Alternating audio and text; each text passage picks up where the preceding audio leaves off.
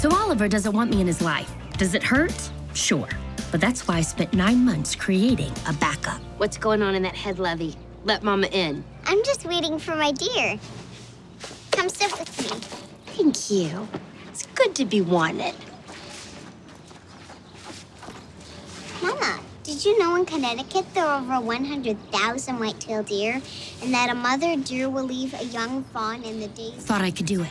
Can't do it. It manages to survive and eat on its. Okay, Taylor, you're up. So, how's it going? Fine, Mom, but I could use a little privacy. No problem. We can have a little privacy together. I really don't feel like talking. I know you don't, but I'm gonna need you to, or I'm gonna start texting as you, and it's gonna be all about your rash. It's on your butt. Why is this happening? Because you cut me out of your texts. I'm not cutting you out. Your phone says otherwise. No one's texting me, okay? How come? 'Cause out of the blue, Sophie decided not to talk to me, so of course now all the other girls are going along with it too. God, teenage girls suck. We're the worst.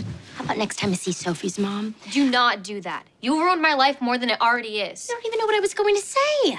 Watch. Hey, Sophie's mom. Really don't have anything beyond that.